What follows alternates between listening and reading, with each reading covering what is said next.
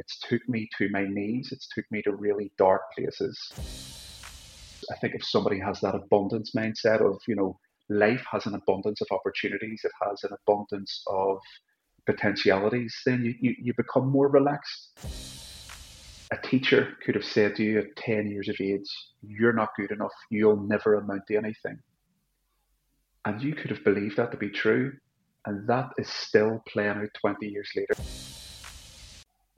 The experiences I've had with psychedelics, whether it's ayahuasca or mushrooms, has changed my life for the better.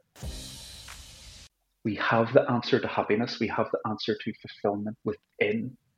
We just need to start looking inside of ourselves for the answer.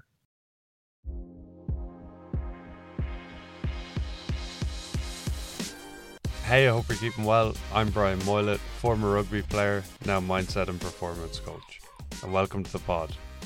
This podcast is about well-being and high performance, and in it you will learn how you can be happier, more fulfilled and more successful.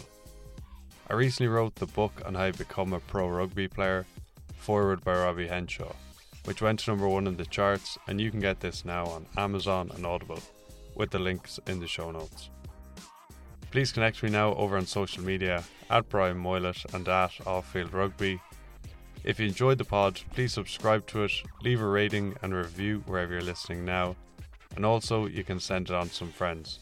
Would really appreciate that. Alright, we'll get into today's episode. Cheers. Hey, hope you're keeping well. Today I'm chatting with Ciaran, who is a mindset and human performance coach and former powerlifter. Cheers for jumping on, Ciaran. Brad, thank you very much for having me. It's an honor. Cheers. So chat to me about your journey to where you are now and the work that you're doing now. Yeah, so grew up in Belfast, late 80s, early 90s. On reflection, it wasn't a normal upbringing. Belfast then wasn't how it is now in terms of how progressive it was. It was still very much ghettoized. You still had the tail end of the Troubles. Thankfully, I was protected in a sense where, during the summer where there was a lot of rioting where I lived, we were taken to the countryside to my grandparents' caravan on the Glens of Antrim, and thankfully escaped a lot of that. But certainly those early years are, a lot of fear, a lot of like, just that vibration of fear. And you could definitely sense it as, a young boy, as a teenager. Particularly, you were saying you were from Mayo. We used to go on holiday, kind of Westport, down around the west coast of Ireland, and social media didn't exist then. And I remember going to the south when I was maybe 15 or 16, and being absolutely amazed that the Troubles didn't happen there. I remember thinking, like, wow, like how lucky are these people? So there was definitely that sense of um, growing up in a divided society where people and my own family were very, played it safe. You know, putting your head up out of the water wouldn't have been encouraged. And I suppose from from my late teens, I probably developed a bit of a rebellious streak, in terms of being the black sheep of the family. I knew quite early on this wasn't for me. I didn't want to work on building sites. I didn't want to just do what was expected of me, of a young man growing up in a housing estate in Belfast. And I always, I suppose, pushed the boundaries of what was acceptable and what I should be doing and what I wanted to do.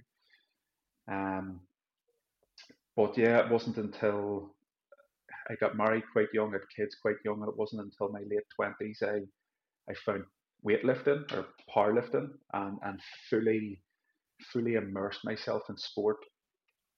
And on reflection again, that I've always been a quite passionate person. If I go into something, I go into it with 2 feet. And I don't know if that was a lack of emotional intelligence. I don't know if it was maybe a bit of an escapism, that I'd found something that in general didn't have like a negative connotation. You know, I could train hard. There was no come down. It wasn't alcohol. It wasn't drugs. And I really threw myself into powerlifting. Back then, I was quite logical. And what I liked was that powerlifting was black or white. You either lifted the weight or you didn't. There was no grey area. And that suited my frame of thought. I liked the fact that there was steady progression. You know, even if it was 0.25 kilos, my mind seen it as I've achieved something. And so I really threw myself into it, Brian. 2018 got selected to represent Northern Ireland. Um, Went and competed at the powerlifting Commonwealth Championships in Newfoundland in Canada, 2019. Won a silver medal, and again represented them in the Home Nations competition late 2019. And then lockdown hit, and obviously sport finished. And I'd been working with athletes in terms of mindset and confidence, energy management. But when lockdown hit, what it gave me was space for the first time in a long time. You know yourself, when you're playing sport, it takes up so much of your time. We trained Monday night, Wednesday night, Friday night, and Sunday morning. I also had two young children. And now I had all this free time. And so I really poured myself into the business. And what I realized when sports finished during lockdown, that the same blueprint could be lifted from sports and applied to business and business owners. And I suppose that's what really got me into the corporate side of human performance, working with business owners. I am very passionate, Brian, about proving to people that you can achieve a lot in life, but you don't have to jump into burnout. You know, I truly believe if you have a holistic approach to sports or life or business, that you can have a life of fulfillment. You can be a high achiever. You can have a high performance mindset, but burnout can most definitely be avoided. Unfortunately, I'm a slow learner, and I have had burnout several times, and it's took me to my knees. It's took me to really dark places. And now, I'm 37 now. I'm going to look back with a bit more maturity. I've done a lot of work on myself the last couple of years, and definitely have developed my own emotional intelligence. When I look back now, in terms of those times I suffered with burnout in sports or life or business, I had blatantly ignored the signs. You know, I chose to not listen to the whispers. I chose not to listen to the body, the voice, and eventually it just screamed.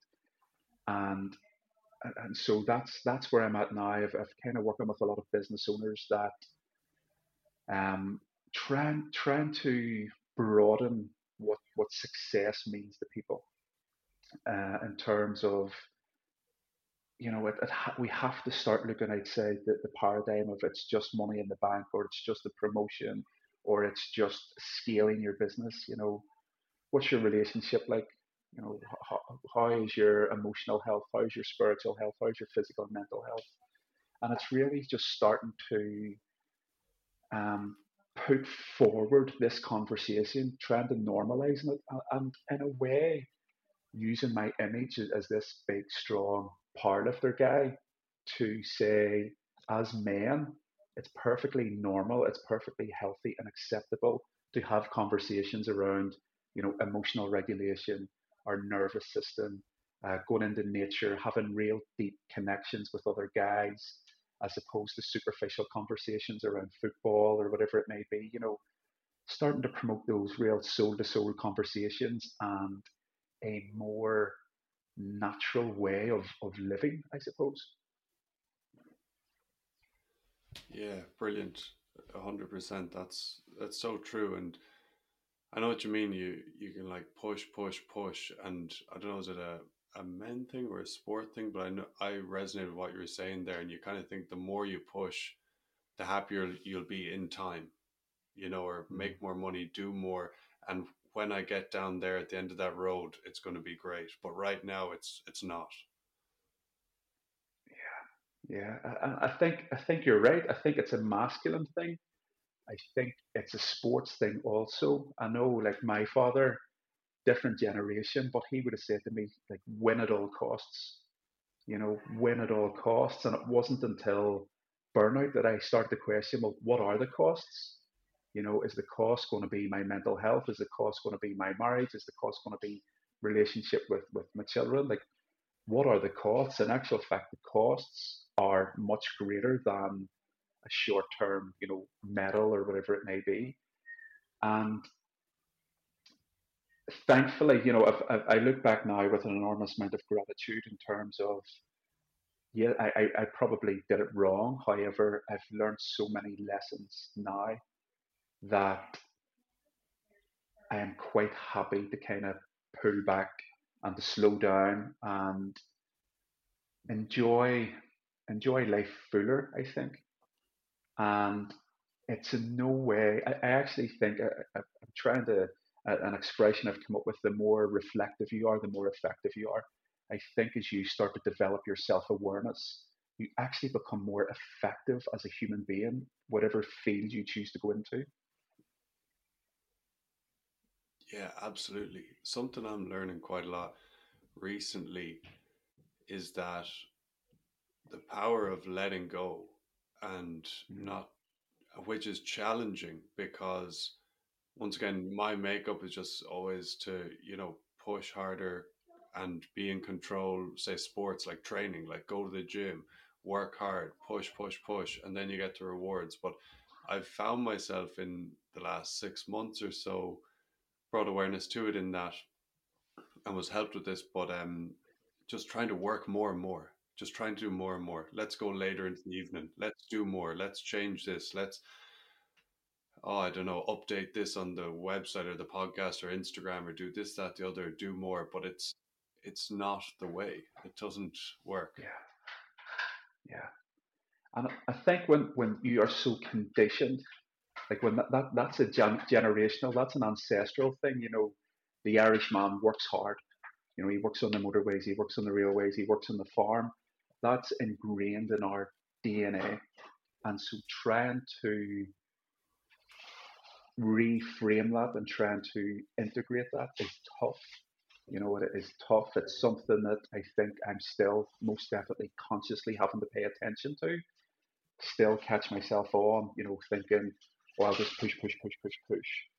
Um, it's fascinating. It's absolutely fascinating.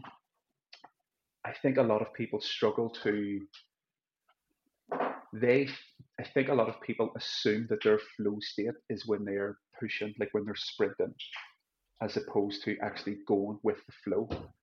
Um, and anyone that's experienced that flow state will know that it's actually, like slowing down, time stands still.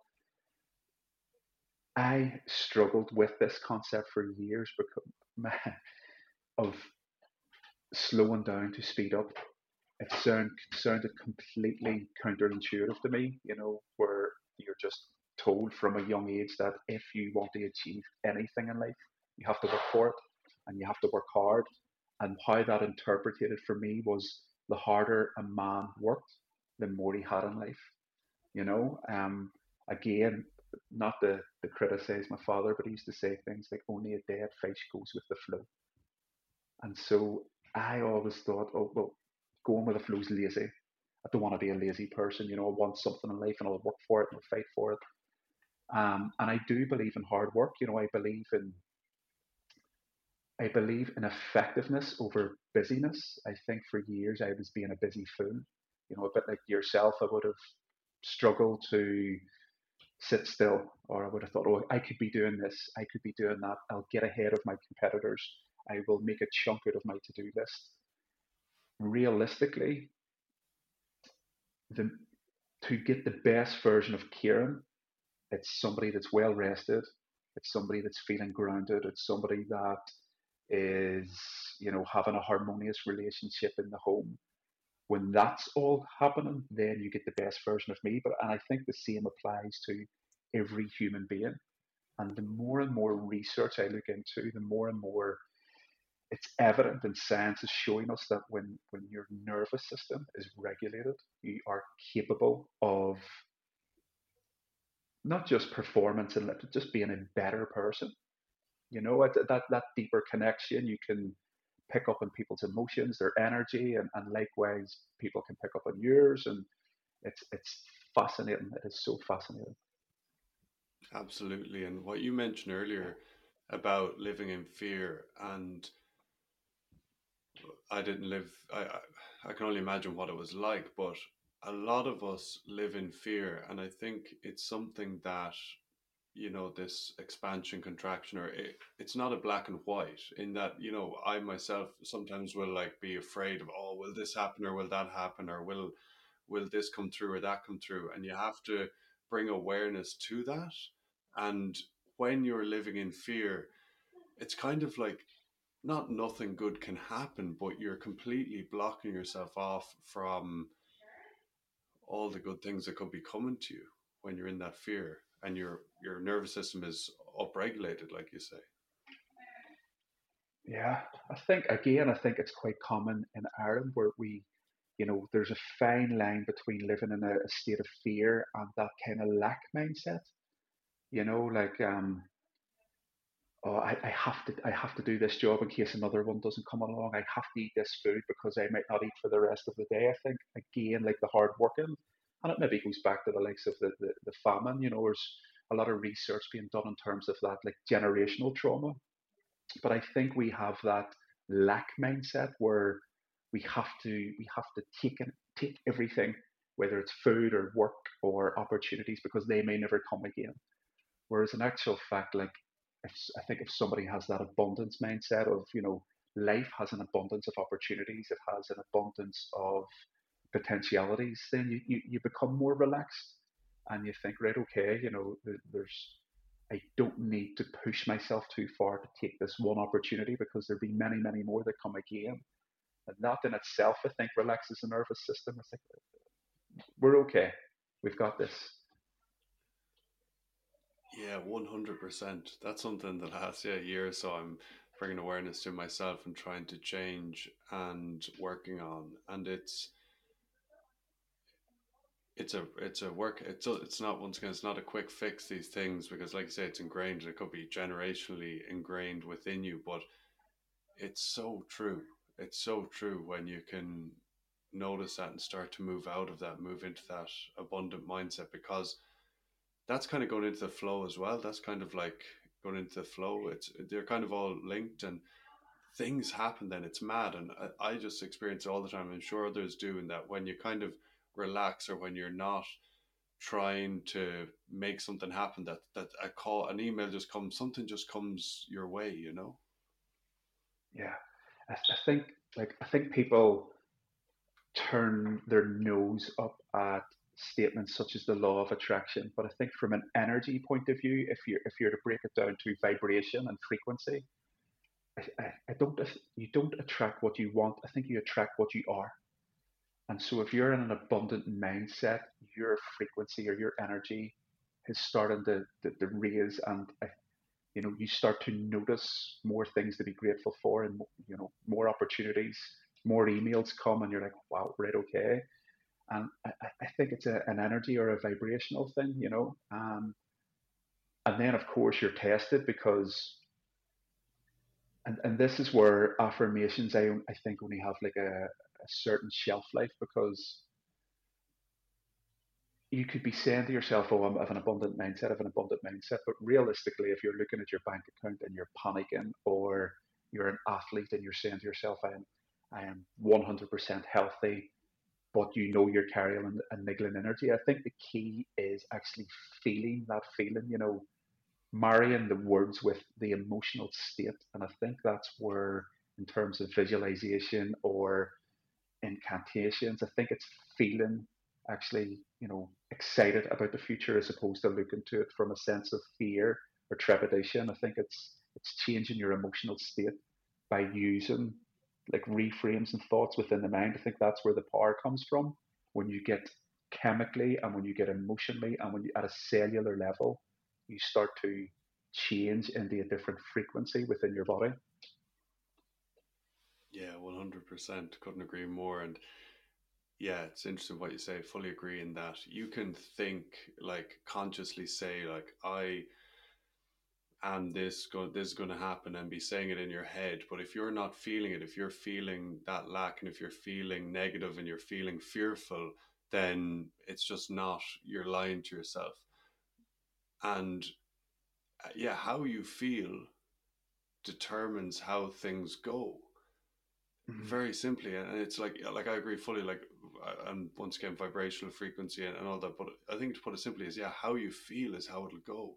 And Yeah, there's lots of ways. Like, for me personally, I wake up in the morning, jump in the cold shower, it just gets me going, and then write down affirmations, but sit and, like, I suppose, quote unquote, you would say meditate, but just sit and ground myself, and then start to yeah, visualize how I want my life to be, or not how I want my life to be, but the person that I want to be. And for many years growing up, I was negative. Like, I was negative, simple as, straight up. If I saw someone else doing something and I wasn't pursuing what I wanted to do, I'd be like, oh, it would annoy me, and I just was negative. and yeah, and that energy, you feel it. Whereas now I just want to keep moving into that more, yeah, just positive, abundant energy, and then you attract that. And it's, we all know that, like, what you put out is what you get back. yeah, Karma. It's said a million different ways. yeah, yeah. And I think this is why I'm so passionate about emotional intelligence. I think, and it's probably the same the world over. Certainly here, there's still a stigma with men and emotions that we block them out, we don't want to talk about them. And then it goes deeper and we don't want to feel them, not realizing the power of emotions. And your emotions are the precursor to all human behavior. And so if you imagine that you have a finite number of emotions within the body. Well, each of those emotions have, for talk's sake, a dozen actions or a dozen human behaviors. So when you're angry, your actions will be that of frustration or anger or resentment or so on. It's virtually impossible to carry out an act of love when you're in a angry emotional state. Likewise, when you're in a emotion or vibration of love, you're going to carry out actions which are joyful, which are positive, which are fulfilling, and you're very, very unlikely, or it's virtually impossible to carry out an action which is, you know, deep sadness or anger when you're in a position of love. Now, the beauty of that is we have the capacity to change our emotional state. Now, it's not to say that you can take yourself out of deep rooted grief into ecstatic joy and love at the click of a fingers, but we can certainly move it a few degrees. And with time, we become great managers of our emotions where we essentially can create or choose, certainly within a frame, a better outcome of our lives. You'd said where you were negative and you were attracting more to have a negative opinion about. But it's the same with, from a position of self love, and you have that, you love yourself and you start to have more deeper, meaningful conversations with those around you. And it's very, very powerful. I think it goes much deeper. I got a bit of criticism in the past. I got big into stoicism during lockdown. And, they were talking about, Epictetus and Marcus Aurelius about controlling your emotions. And control is maybe the wrong word in this day and age, but I certainly think you can manage your emotions. And again, I used to experiment with myself a lot during lockdown. And one of the things I'd done was every Wednesday, I would have fasted for 24 hours. And what I realized in those first few Wednesdays was in the evening time, I made a cup of tea and I reached for the biscuit tin out of habit. And what it made me realize was that some of our emotions are habitual as well. That was the emotion of hunger coming up at the exact same time because I always had a Twix or a biscuit in the evening.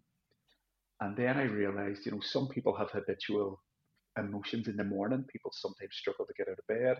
Again, you can change that by getting into a cold shower, shocking the system, reducing the cortisol, you know, getting your bare feet on the grass and really grounding yourself. Say, Some people maybe have an afternoon slump where they feel as if they've had too much technology. So there's different ways to change your emotional state. I think as civilization has progressed, our ability to change our emotional state has regressed.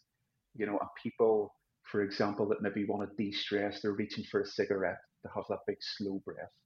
People that maybe want to switch off from a weekend's work are reaching for the bottle, or drugs to have that stimulant effect. Whereas in actual fact, I believe that the most powerful ways to change your emotional state are holistic methods.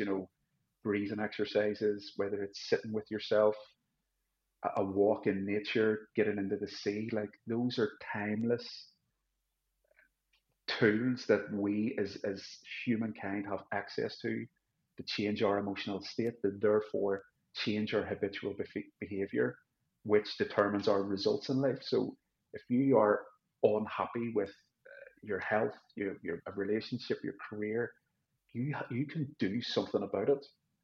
This is the thing, like you can do something about it, and the answer is probably a lot more simpler than what you're led to believe. Yeah, absolutely. And yeah, interesting to say about, yeah, control your emotions or bringing awareness to your emotions. And I think that's just so important to bring awareness to your emotions. And one of the first times when I started doing this, maybe years ago, was the anger one.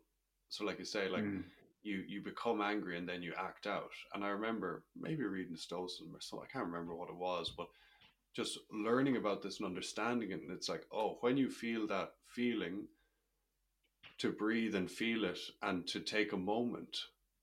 And because I didn't want to be acting out, I didn't like being a person who would snap or act out all the time when I felt certain things. And then that develops further, like you say with yourself, eating the Twix or whatever. And we all have these things in that whatever you felt a bit tired or that was your habitual thing that you felt a certain way and it was reach for that. And when you're changing habits, and this goes back to you were saying like change it a couple of degrees, that's all it ever is just change everything 1 degree. You change things 1 degree a day, over time you're there, or yeah, you're whatever, never there, but you're on the path. And it's difficult, it's very difficult to say no to the biscuit or whatever, even though you don't want to do it. Day one, day two, it's easier. Day three, it's easier. Day four, day five, you don't even want it. But when you say no, that feeling within you will be very difficult to sit with. But that's the process. That's the challenge, isn't it? yeah, yeah. And I think that's where our power as men comes from, as human beings comes from. I think that's where our confidence comes from. When you make yourself like little promises like that, I am not going to do this or I will do this, and you stick to it. I think that's the process of rewiring, and they talk about the compound effect. It's the beauty is in its simplicity.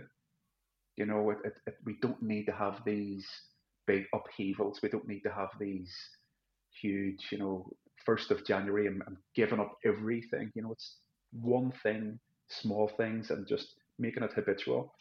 The anger, I think the anger one is a very prominent and powerful emotion within men, particularly, and even more so with men in sports. And I think when I became a father, I actually developed a fear about my anger. I think as men, we know our capabilities. If that anger was to breach its boundaries or to blow the lid, and Jordan Peterson talks about it, about our ability for destruction. And that used to terrify me. I remember, becoming a father for the first time, thinking, anger for me was, I used to plan things, and I kind of felt quite safe if there was an order to my life. And when I planned for something and it didn't go to plan, that for me equaled chaos. And anger was then a defense mechanism. Anger for me was a defense mechanism as a man. Don't hurt me. Essentially, I think it's protecting the little lost boy within us all. That anger is our defense mechanism. and I probably had a negative connotation towards it. And it wasn't until I did a lot of work around, emotions, and I realized how much of a powerful emotion anger and rage can be if it is harnessed in a healthy manner. That it's such a deep, primal, masculine emotion that can really, if harnessed correctly, if you sit with it and you can kind of deal with the triggers and utilize it to really spur you forward, and and add in composure and add in maturity and level headedness. And again, I suppose probably going back to the likes of Samurai Warrior and that, and they spoke about the real warrior keeps his sword in the sheath, like, and I think it rings true in terms of, like, I would work with a lot of fighters, and they're probably the most unassuming people you would ever meet. Softly spoken, real family guys. Um, and then when you look at the statistics for like people getting into fights on a night out and the drunken yobs, it's the complete opposite of that. And people use the term toxic masculinity, which I dislike. I think those guys that are out fighting on nights out, it's actually a lack of masculinity. I think it's emotional immaturity. It's that kind of boy psychology or that laddish behavior. I think a man that is able to manage his emotions and is able to sit with anger and despair and and love and joy as well. He's not going out on a Saturday night fighting with somebody, or he's not going out creating chaos. It's he's able to find order within himself, within the chaos. And I think if you can, if self awareness is key. It's what liberates you. It's what transcends you from societal expectations. It's what allows you to transcend, you know, your own limiting beliefs, your own the stories that we tell ourselves. It's peeling back the layer of the onion, and which with that becomes, it's not to say it's an easy journey, because every time you feel as if you step into a new depth of awareness, of course you realize that the bigger the light, the bigger the shadow. You still have to look at other stuff, and you start to see more of limiting beliefs and habits within yourself, and maybe even people you love. And but it's a journey that, if you, I suppose it's, the hero's journey. Dr. Joseph Campbell spoke about it, that we go through that hero's journey multiple times, and each time we come back to ourselves, or each time we come back to the village, we're back with not just experience, but knowledge, and therefore we can teach the other villagers and our children and young people. Hey, Brian here. I work one on one with rugby players, helping them perform better on the field, enjoy it more, and maximise their careers. If you feel like there's more in you and don't want to have regrets down the line, head over to offfieldrugby.com now and book a free 30-minute Zoom consultation. And the link is in the show notes. On the call, you talk to me about where you're at now, what you would like to achieve, and I'll show you how I can help you get there. You then go off and decide if you want to invest in yourself and move forward with the one on one coaching. For teams, I do mental skills sessions over Zoom. Players will have mindset shifts on the call, but also they'll get exercises to practice going forward. So it's like an S&C program, but for your mental strength. If you're a coach or manager of a team, you can book a free 30-minute Zoom consultation now as well on offfieldrugby.com. If you have any other questions, you can get in touch with me through my social media at Brian Moylett, at Offfield Rugby, or the website offfieldrugby.com. Alright, cheers. We'll get back into today's episode. Yeah, absolutely. And it's so true. As you keep growing, the challenges keep coming. And a guy I like, Steve Harvey, he's was a comedian, but he's really inspirational. And he says, "New level, new devil." He's really religious, and like every I like that. time, yeah, every time, it's so true. Because I don't know, I kind of thought, you kind of think, oh, if I get to here, then I'll just be chilling for the rest of my life. And that's what society teaches us, in that work for 40 Yeah. years and then you retire and everything is just bliss. Mm. But, and they teach you this, they ingrain in you this thing of just do bear this now, and kind of going back to what we are talking about earlier, bear this now, and then everything's good. But it's yeah, and limiting beliefs are something that are mad, mad, Mm, mad. How they get ingrained in us that, because mad. yeah, it's like the power of words in itself. The power of linguistics. Like you're somebody, a teacher could have said to you at 10 years of age, "You're not good enough. You'll never amount to anything." And you could have believed that to be true. And that is still playing out 20 years later when it comes to opportunities within a relationship or a job that unconsciously you think, oh, what's the point? Sure, I'll never get it. I'll never go for the job. There's no point going for the trials to the team. Sure, there's people better than me. And it's, for me, the best quote that sums up kind of human behavior is Carl Jung, who says that until we make the unconscious conscious, it will rule our life and we will call it fate. And I think that's why it is absolutely critical to carry out self reflection, to go away, to go into the cave, to sit in the darkness, to sit with yourself, to sit in solitude. It's absolutely critical because that's where the answers are. If you have a limiting belief, you're not going to find it on the hamster wheel because you're just on the hamster wheel. You're busy. You need to step off the hamster wheel and go into a period of deep reflection, to look at your behavior, to analyze your relationships, your development, your career, all those things, and take absolute ownership and personal responsibility for changing that. If you're not happy with it, it's on you to change it. We're capable of change, but we first. I used to say to people that the cornerstone of personal development is personal responsibility. But then I think if you go deeper into that, you can only be responsible for that which you're aware of, you know. And of course, so much of our makeup is unconscious, and so that's why I think it's absolutely critical to raise your own conscious awareness. And for me, I suppose I've went about it unorthodox ways or unconventional ways. Um, in and around the time of retiring from powerlifting, I went and did plant medicines, the likes of ayahuasca and that, and meditation retreats and different nature retreats. And admittedly and ashamedly, I kind of thought I've got it all figured out now, because I felt that particularly that first one, I felt a deep love that I hadn't felt before. And I thought, I've completed life, I've clocked it. It's all going to be plain sailing for here. And then the realization sets in that you've just unlocked a layer, you've unlocked growth, but with that comes extra responsibility and so on. And I think, Brian, what really has allowed me to settle is just that promise to myself that the the ability to forever, be a student of life is a blessing.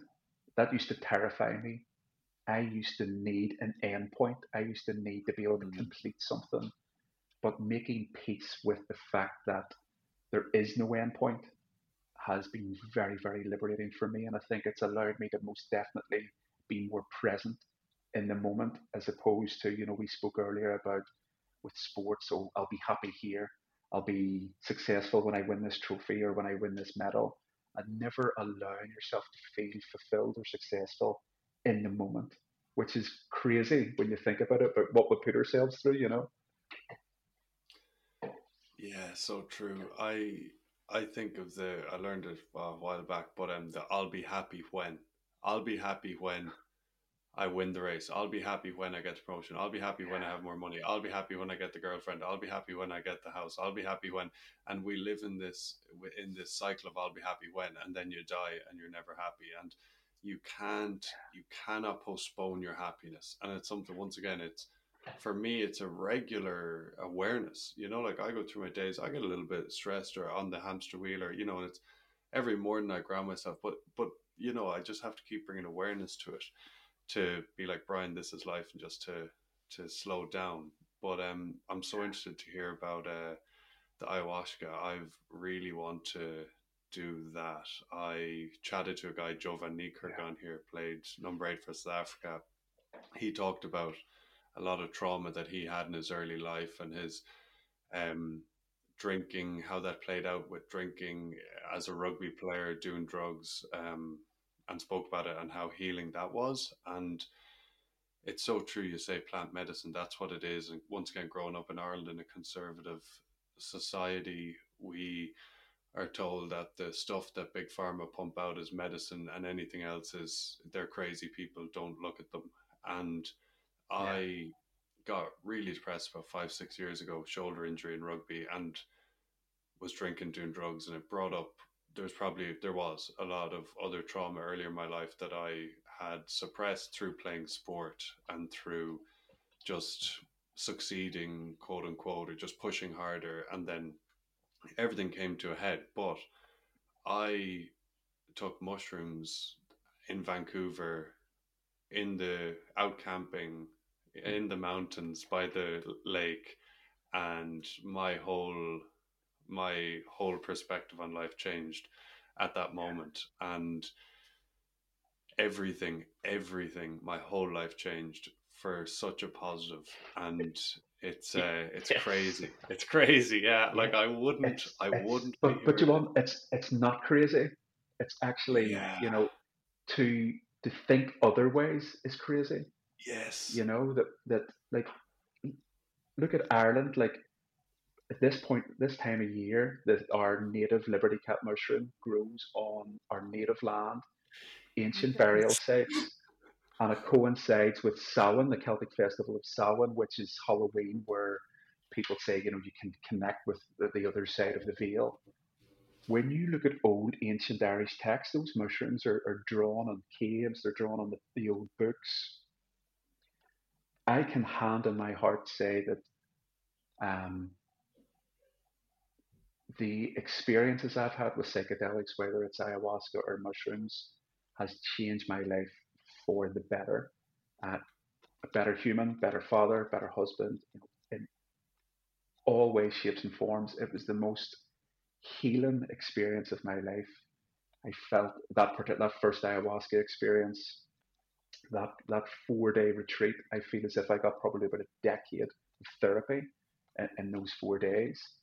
I had, inauthentic, wearing the mask, masking my own, I suppose, lack of emotional intelligence with, drink.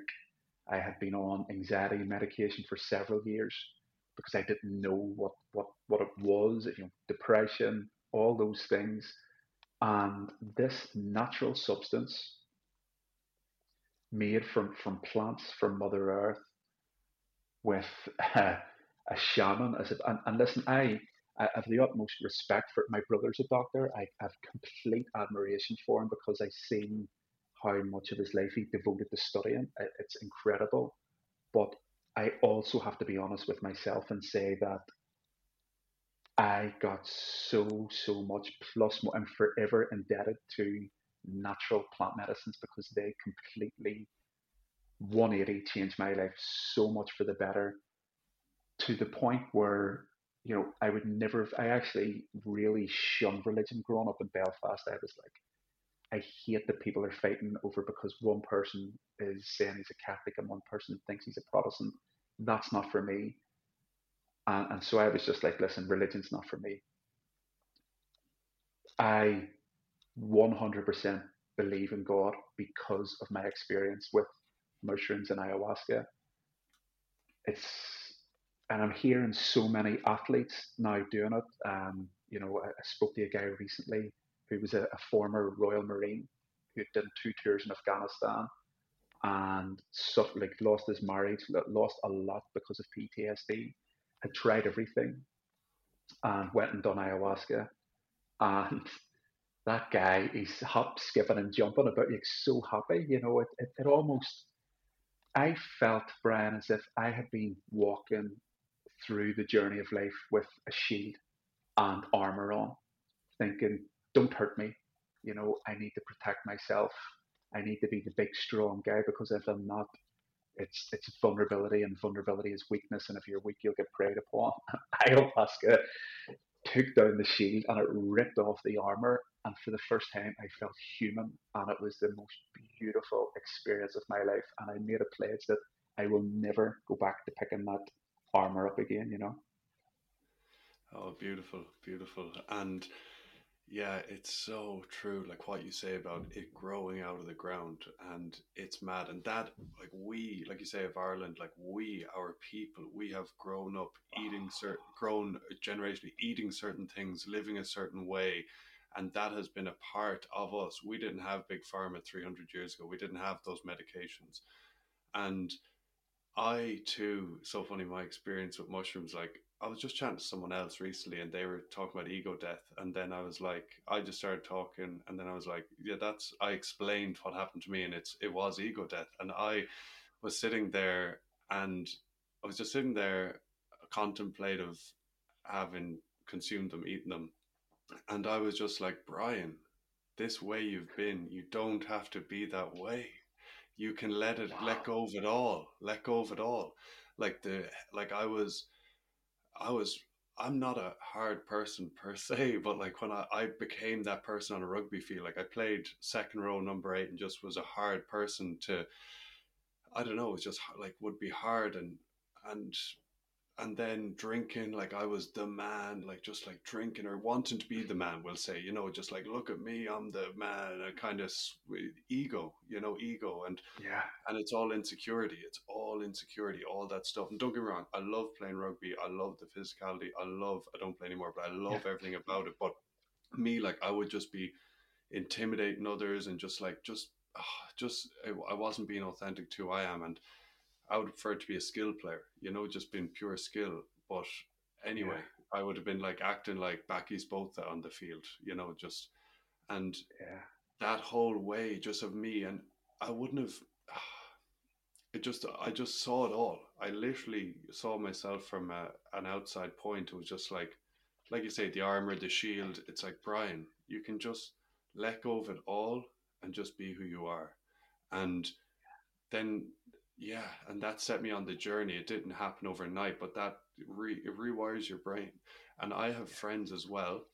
It's funny you say, just two examples, but one, I had a friend who during lockdown, I was living in Vancouver at the time, and he had to go back to Ireland. His visa didn't come through, and just real shitty time, like COVID, and lost his job, just all sorts of stuff happening. He was depressed, and he said that he he had taken them before, mushrooms, and he said he took them then. He just depression gone, just wasn't depressed Yeah. anymore. And I have another friend who is a professional rugby player, high level, a very high level, and has taken mushrooms. Has taken mushrooms, and he has said to me, he's like, "Oh man, it's so shitty the way we can't talk about it." And he goes, "Aaron Rodgers." He told me, I didn't know this, but he said Aaron Rodgers talked about taking ayahuasca twice, and then had MVP seasons in the NFL after that. And he's like, why? I wish I could talk about it. And I was like, come on the podcast. But anyway, I'll maybe ask him again. Yeah. Yeah. And I think, like, I remember, like, I didn't take drugs or anything. I was kind of looking at this from solely like an introspective self development point of view. And again, Ireland's quite, I remember my mother, like I told my wife and I told my mum, listen, I'm going to this place. And I remember my mum panicking, going, why, Ciaran, why are you taking drugs in your 30s? And I was like, no, I'm not. And I was trying to explain to her. Um, yeah, I know. But I was kind of looking at like Tony Robbins, Tim Ferriss, Aubrey Marcus, like all these highly successful, intelligent men were talking about doing ayahuasca and DMT and that. And I kind of thought, okay, like they're compass mentis, they're mature, they're well studied, they're well traveled. I have to at least be open minded to this. And that I went with an open mind. And funny, we were talking about the ego. The lady that was facilitating that first retreat, she was very much into like a Jungian psychology. And she just kept talking about the self. We've become disconnected from the self or the soul. And about when we embrace the self, through authenticity, through self-reflection, when we get to know who we truly are, we enter a vibration of love. And she says that when we're living with the ego, it's a vibration of fear.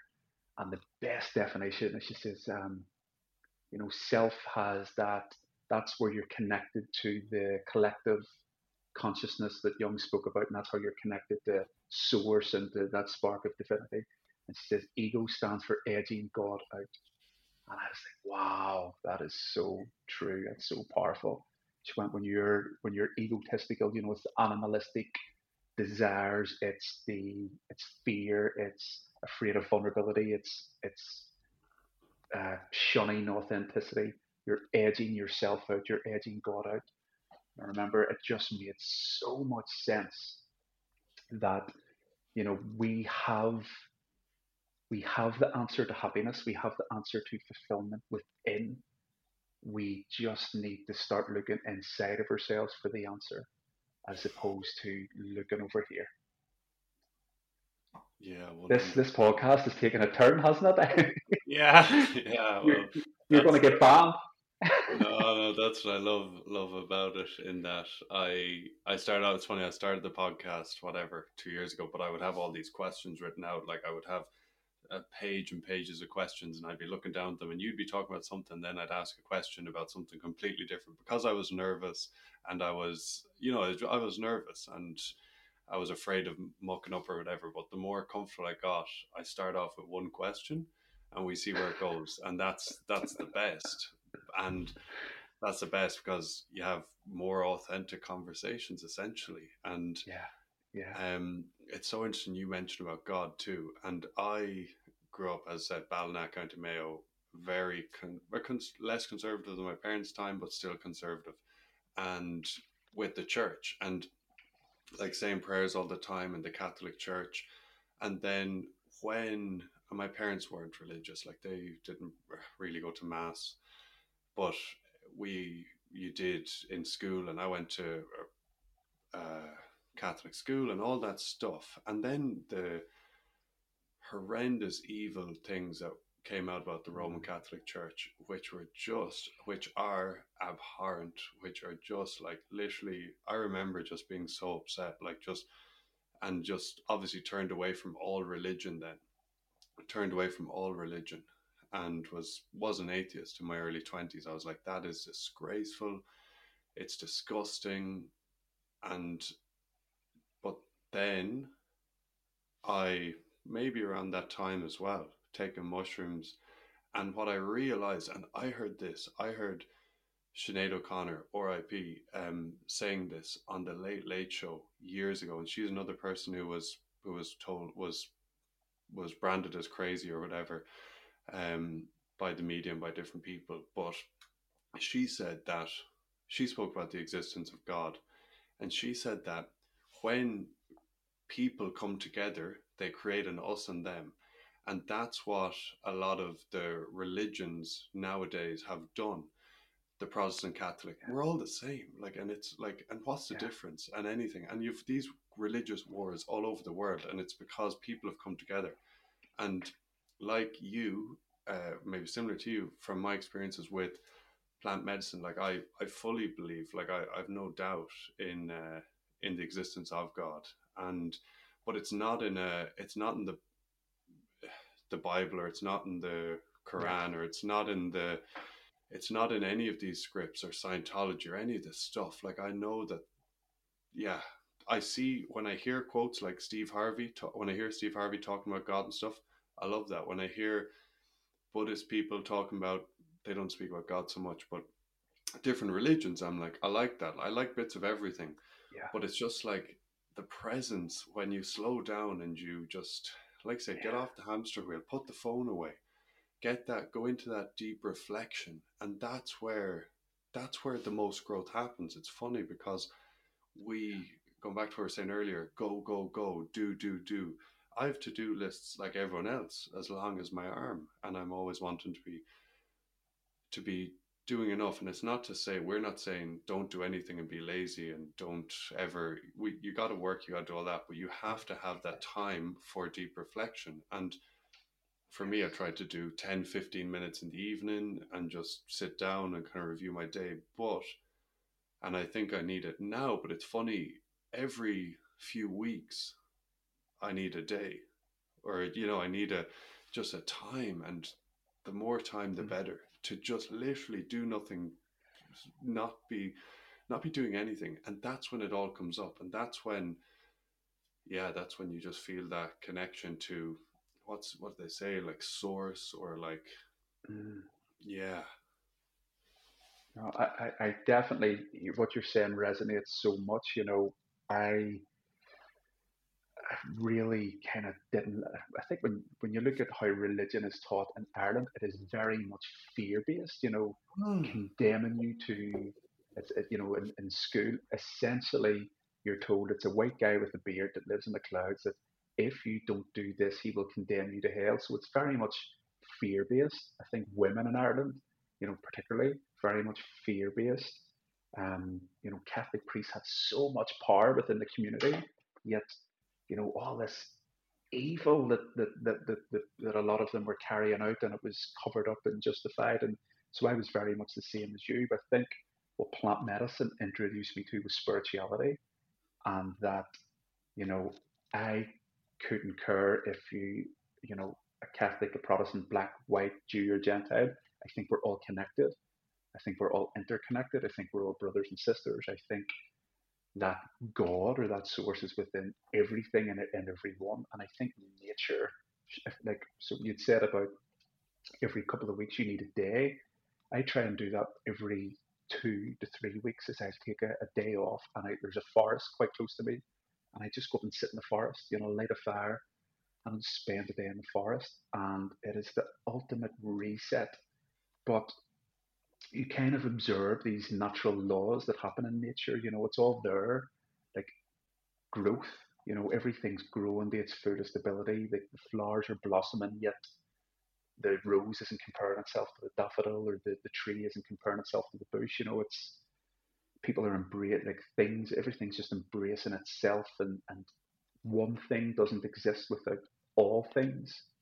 And it's the same with humanity. And for somewhere along the line, we have lost this connection with nature, where we have a perverse opinion that we're, you know, separate from nature, or we are more important than nature. And I think it's that disconnection which leads to a lot of the likes of depression and mental health. I think nature has certain cycles, the seasons. We're part of that. We have seasons where we need to slow down, where we have so much energy in the summer and so on. And it's, again, you can only really tap into that self awareness when you're in nature or close to nature, or at least studying it to some degree, even if it's through observation. And what's beautiful at the minute in Ireland is there's this renaissance of kind of Irish culture and Irish heritage, and you see now people going out foraging, or making hawthorn tea, or collecting certain types of mushrooms or nettle tea, or going to like ancient sites where they believe the energy is stronger, and really going back to their ancestral roots. And I think there's a lot of healing in that too. I think this is a really exciting time to be alive. I don't think anyone really knows what the hell's going on at times, but the fact that there's a real resurgence of people getting back into nature, of you know bare feet on the grass, of conversations like this, of it's beautiful. It is absolutely beautiful, and I think you always have a choice. I think you always have a choice. I remember hearing a story as a kid about, the black wolf and the white wolf that are in every single person. They're constantly fighting, and the white wolf is your love and joy and positivity and courage and so on. And the black wolf is despair and anger and resentment. And the young boy asks his grandfather, well, if they're always fighting, which wolf wins? And the grandfather replies, whatever one you feed. And I think this is how important like our perception is. We can choose to, you know, be on the hamster wheel and blame society and blame artificial intelligence and blame technology. Or we can choose to step off it at our will and spend a day in nature, go and have a conversation with friends, or dance to music, have a nice meal with loved ones. Like, we can choose to live a better quality of life. You can choose to plant a tree. You can choose to immerse yourself in a field or the ocean, whatever it may be. And probably we spoke very briefly before I came on, and I was asking you how New Zealand was, and you were like, it's probably the closest place I've been to Ireland. Not through distance, but in terms of culture and nature. And there's a lot to be said for that. There's a lot to be said for a culture which is quite rural, which has strong ancestral heritage, which has a strong ancestral link to nature and certain types of trees. And like, you never want to lose that. That is so important as a human being, to have that connection to your local folklore, your local heritage. The oak tree, like what that represents, that strength and those strong roots, and adversity. And it's very, having a connection and having a relationship with nature is such a powerful tool. And even for the likes of business owners, I try to bring them out for a day in nature, because for me anyway, I think if you're in nature for a couple of hours, the first maybe hour or so, you're trying to break out of the habitual thought patterns of programs, and you can almost see them just spilling out. The usual, oh, have I done this? Was that email sent? Oh, maybe checking your phone. But there comes a point where that begins to slow down, and I think as that habitual program starts to slow down, your creative thinking pattern starts to speed up. And certainly that's where I have the most of my business ideas or life ideas is in nature, within that space that allows you to expand. And there's a lot to be said. And Steve Jobs and all these highly successful people, they used to take themselves like cabins in the woods and just no Wi-Fi, and just lock themselves away for a week, and then come back and say, okay, I know exactly what we need to do. I know exactly who I am, and I'm going to push and get this done. Just knowing how humans, you know, I think when you're near the sea, or you're in the mountains, or you're in nature, that raises your vibration in itself. That does something to your energy, where you're like, okay, I'm more grounded, I'm more human, I'm more part of something much bigger than just me. Yeah, I couldn't agree more. Brilliant, everything there, and it's so true. And I see it myself, just how much happier you are when you do that, when you go for the hike, when you go to the beach for the walk, taking your shoes off and walk, feeling the sand under your feet. And when you do that, and it's so funny because we get into the we get into this habit of being on the phone, being on the laptop, being doing the work and being in that world. But obviously that's not how we've evolved. And then stepping away from that is very difficult, because it's like we were saying earlier about the Twix or the biscuit. It's that's what you do, and that's your habitual. And stepping away is difficult. You're like, oh, go into nature. Oh, I'm busy. Like I'll do that. People listen, or me, I do too. I'm like, oh, will I be able to do it Friday? I don't know, maybe Saturday. But then once you do, and it's funny, like you say, the first half hour, hour and a half, you're forcing it. You're kind of thinking, geez, am I going to feel, oh, this is, you're kind of walking around in your head, and you're thinking, and then it falls out of you, that you I suppose what happens is you go from the conscious thinking mind into the subconscious. You stop thinking, Mm, and that's the subconscious is where all the answers are, and it's yeah, that's where all the answers are. And it's when people know this. Oh, I was in the shower the last day, I just got this great idea. Oh, I was going for a walk the yeah, last day, and I got this great idea. That's because, yeah, the subconscious is coming up. And something you mentioned there, I'm delighted to hear. I wasn't aware that people in Ireland are connecting more to our culture and history, because coming to New Zealand here, the Maori culture, they are very connected to it, and they were colonized like us, and they were disconnected from it. And it made me kind of sad seeing how connected they are to it. Like they will, in the around New Zealand, there's words that are said in Maori. So like you say kai instead of food, you say here mai instead of come over here, and like, or come here, or and all these different words. A hui is a meeting, And like, so I now know them because they have these words within it, and they are, and the Pacific Islanders I know around here, the Fijians, Samoans, Tongans as well, like they're so connected to their culture, and there's definitely a happiness to that because you know who you are. It's within your yeah, being. You become like, you think about it, if you displace any, if you got an animal, I don't know, a polar bear, and put them in the desert, they wouldn't be right, you know. And that's, yeah. I suppose, similar-ish, us being displaced. And it's even the technology is us being displaced. Forget about, you know, all these Mm, other things, but just being on your technology all the time, that's not us. yeah, yeah, absolutely. Like that's like if you study the evolution of humanity, we have always, until the last 100 years, we have always played such an intricate part of nature. You know, we sat as communities and had conversations. You know, we spoke of like our dreams and aspirations, where we hunted. We had to know the land intimately, and that stopped probably like with the likes of the farming and industrial revolution, but with with the increase in technology, and then with the likes of AI becoming so prominent.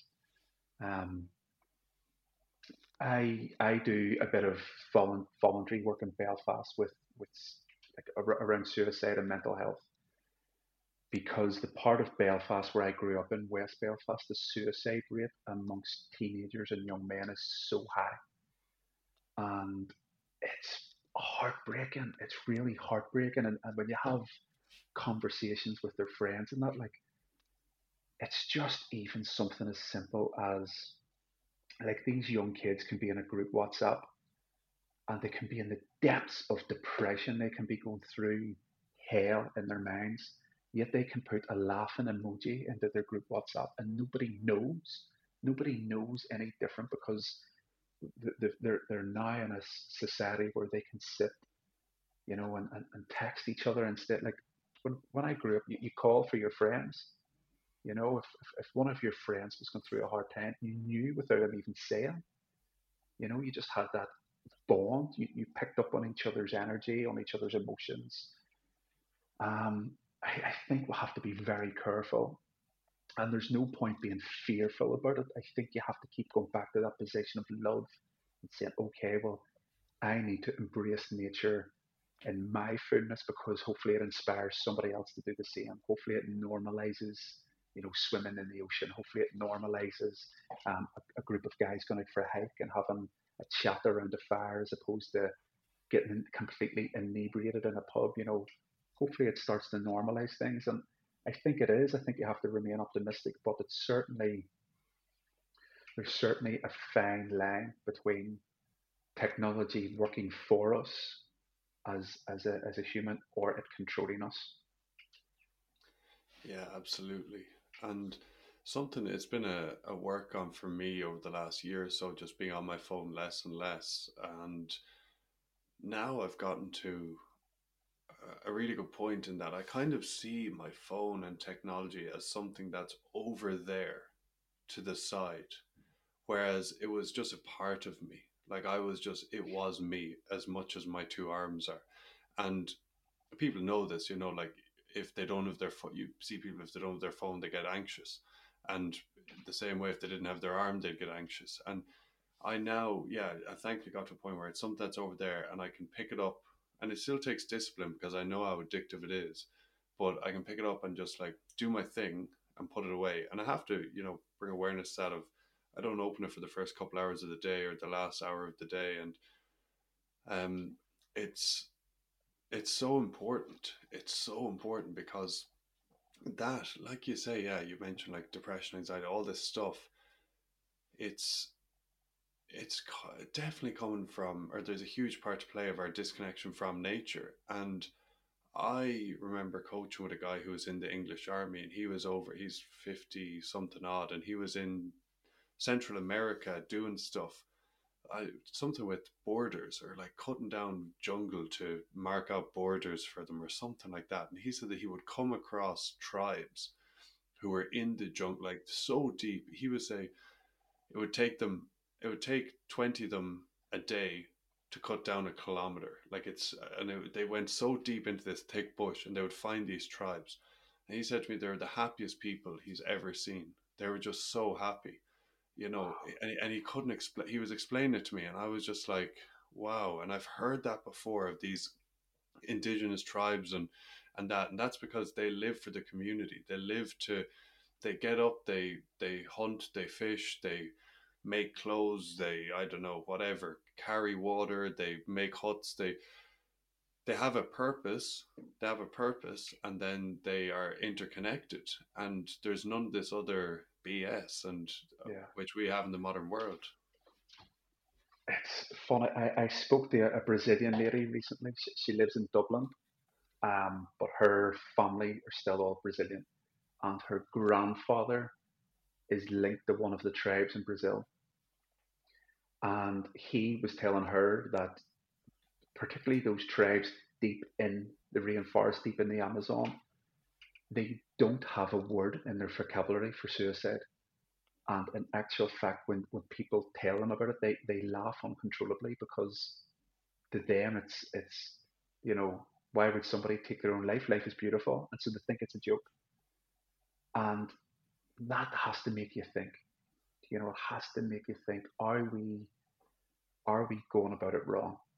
And they talk about, you hear things such as like cultural appropriation when people are doing like ayahuasca ceremonies in Ireland. But this Brazilian girl said that they look at us. Do you remember the Trogra adverts when you were growing up and you kind of Yeah, thought, "Ah, those poor kids." They look at us as the same.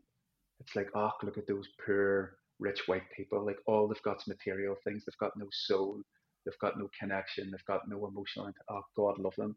You know, let's put our native medicines out and hopefully it'll help cure them." They see us as sick, like a sick, twisted tribe of people that are obsessed with materialistic things and completely severed our connection with what's actually truly important.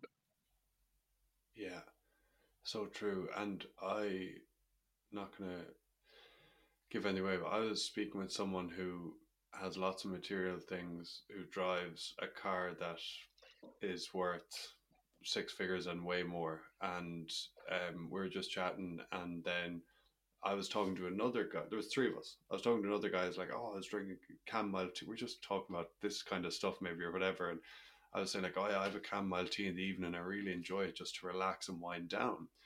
And this other person who's older than us and has all the material things in the world kind of turned in and goes, "Oh, is that good for sleeping? Is it? Because I have to take six tablets in the evening." And I just was like, "Wow, like is because." And when you're saying that, talking there, and like I was just saying, you're so right. And because at the end of the day, we die. Like at some point, we just die, and it's all over.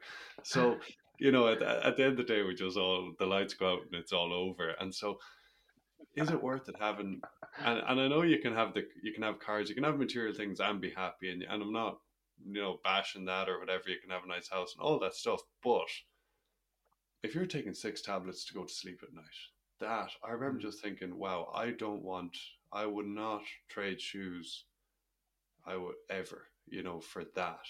And but other people, yeah, then most people in society would look at, oh my word, look at that car he's driving. yeah. It's yeah. I think we seriously need to have a conversation around what success is.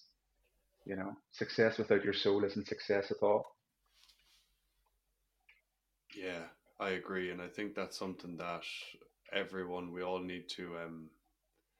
That's a great point, and we'll finish soon enough on that. But of what success is, and it's certainly something that I once again thought of over a lot over the last couple of years, and have to once again remind myself regularly Mm, of what success is, and sometimes I have to, we always I think we're hardwired as humans to want to grow, to want more, and that's something evolutionary, be it in our relationship, in our job, and whatever it is or whatever we want more.